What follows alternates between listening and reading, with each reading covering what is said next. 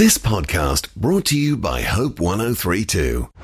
The Amazing People Podcast with Sam and Duncan. Yes, hello and welcome to the Amazing People Podcast. I'm Sam. And I'm Duncan. And today I thought we'd journey into the life of a veteran. Because it's something I don't really know a whole bunch about. I've seen a few movies about veterans, what it's like when you come back home and resettle in, but this is the first person that I've met, Matt Walker.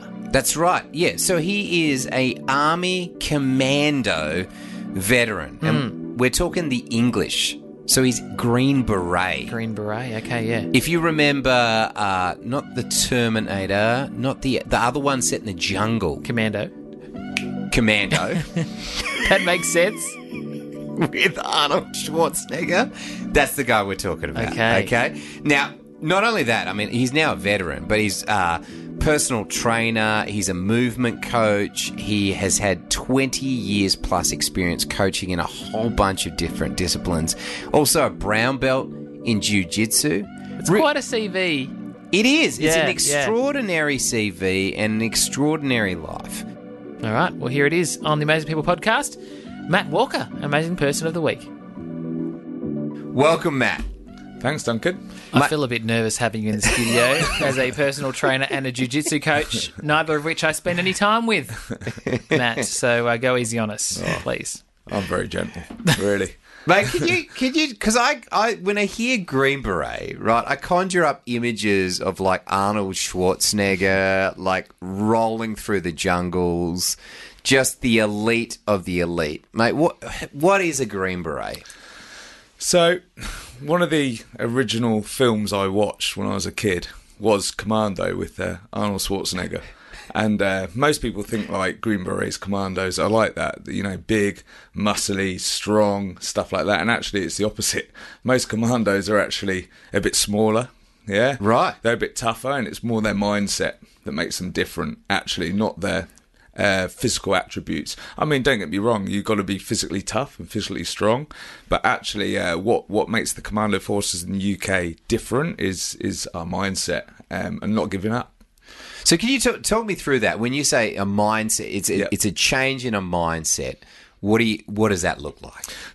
So a lot of the training for the commandos, what makes it different is they take you to the point of you want to give up, you want to stop, and most people do.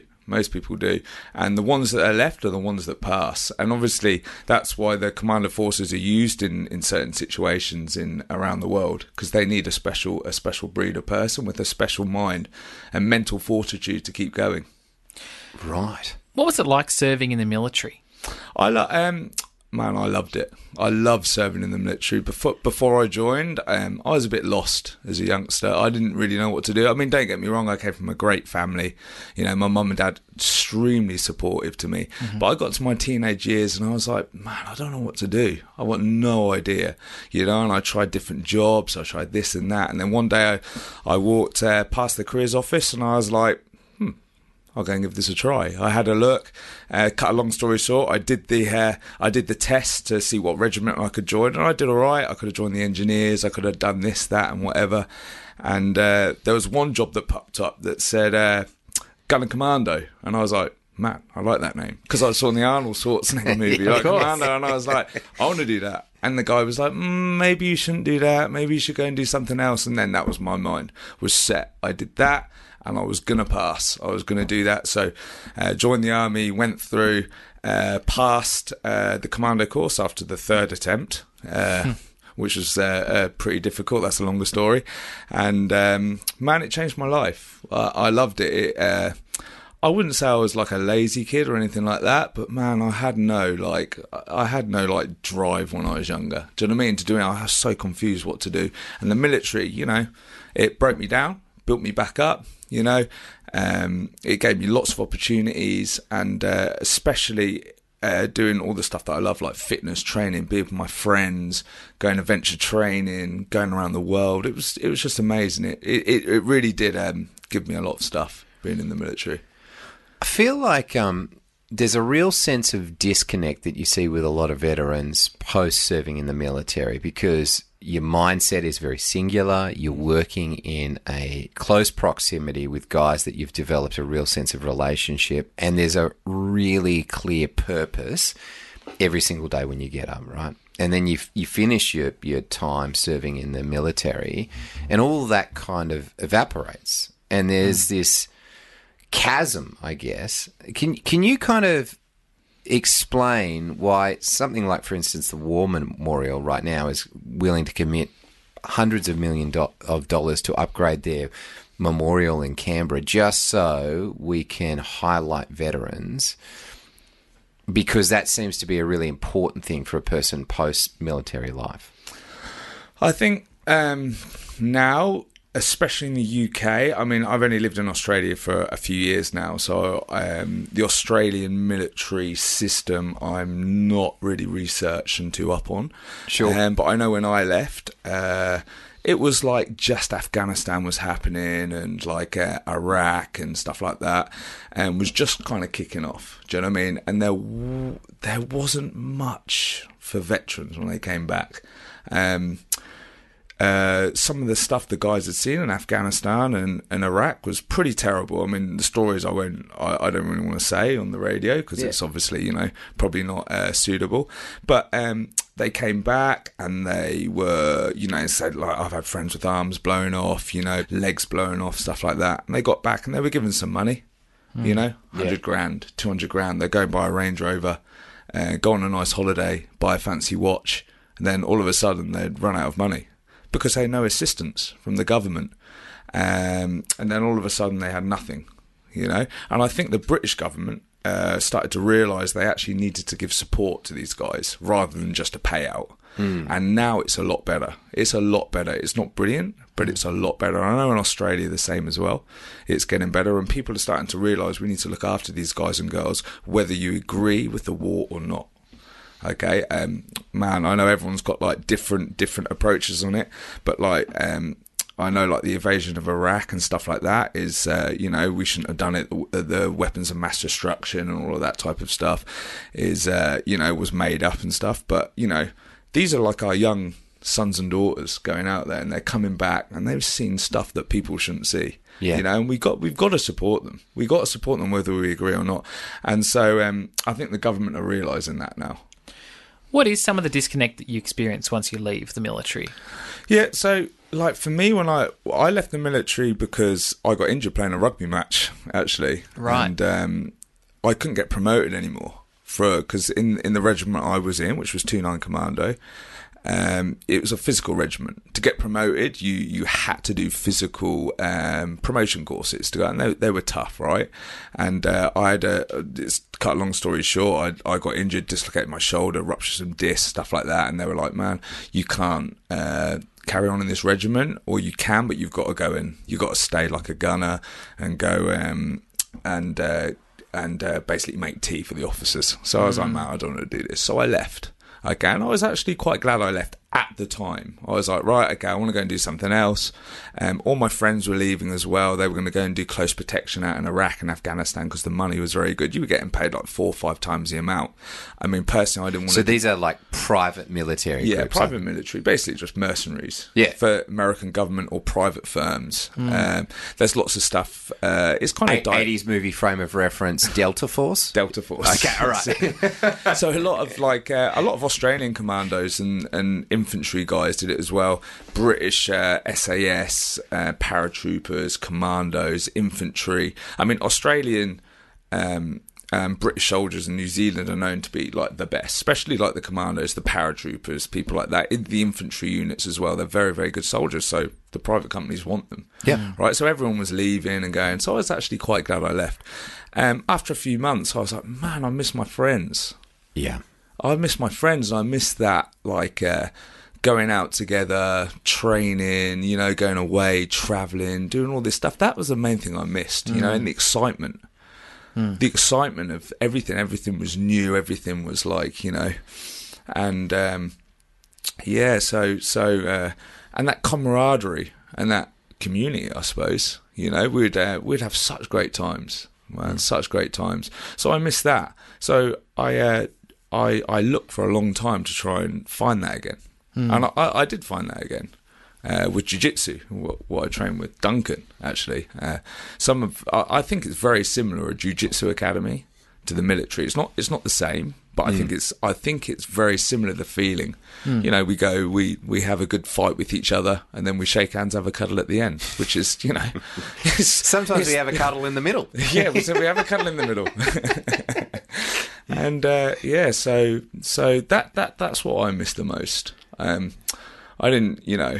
I don't have that kind of like man, queen and country and, you know, all of that type of thing. It was my mates that I missed.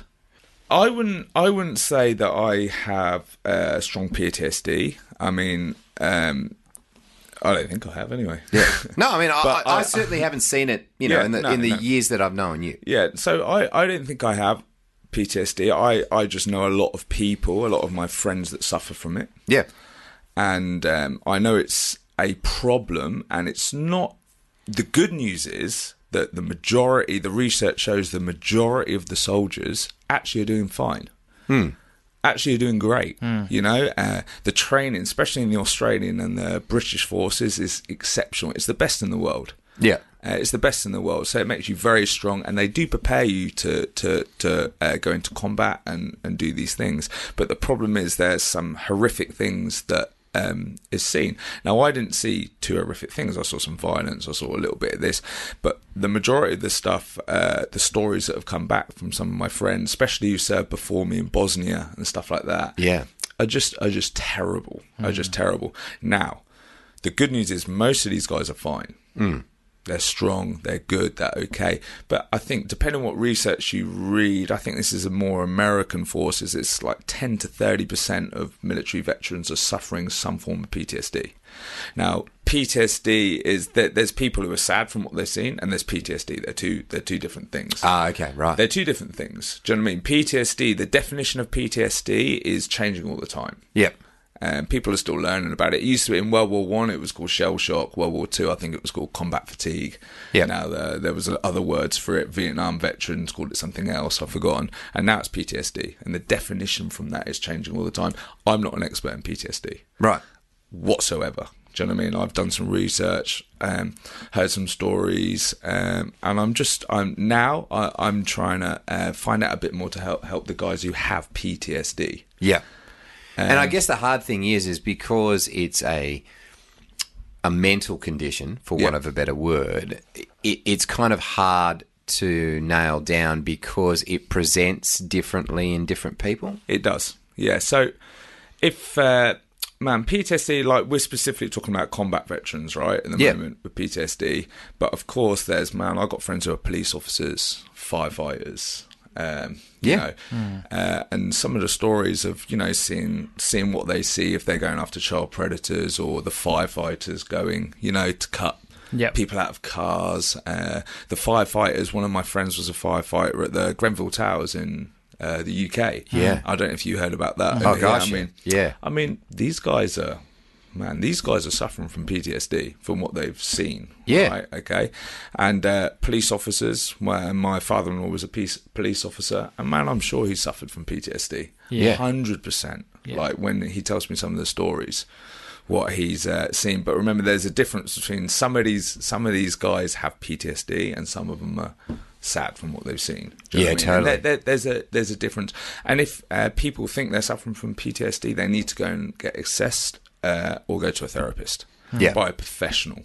Do you know what I mean? And some are like, I'm not totally an expert on PTSD and the signs and symptoms, but some of them are kind of avoiding the situation. Do you know what I mean? So avoiding situations that will conjure up the memories of what happened. Okay, so and sleeplessness at night, nightmares, vivid nightmares of what happened.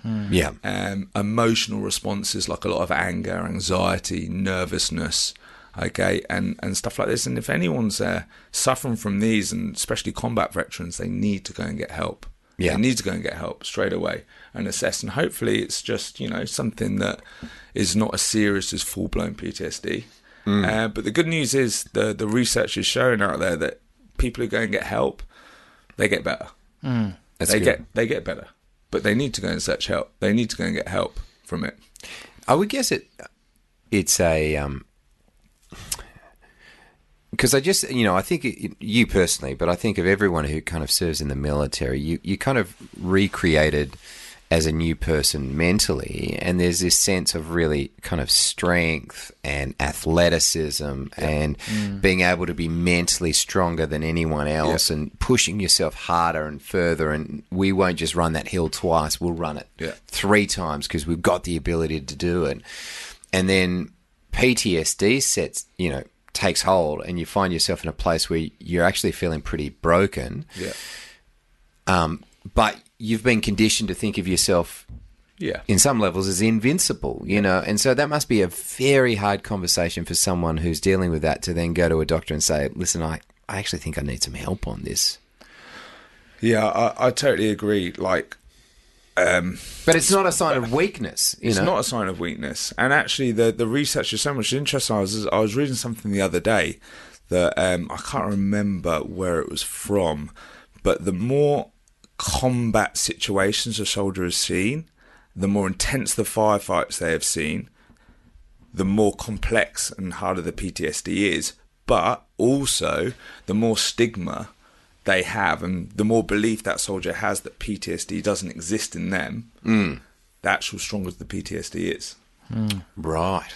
And it's really interesting, actually, because I think there's a thing not just within soldiers, but definitely within men. And I know there's women that suffer PTSD as well, of course. But definitely in men, most of the stories I hear are from men. Right? Okay, is that I don't need help. I'm strong enough for this. But man, I think everyone needs to go and get therapy at some point. Yeah. Do you know what I mean? We're all suffering from something. Do you know what I mean? And we're all dads who are married who are dealing with stuff in our lives. Man, like, I think it's super important. And if anyone out there is feeling some of those symptoms, they need to go and find help. And it's not a weak thing to do at all. It's actually the opposite, especially if you've got a family, to look after and stuff like that. You have to.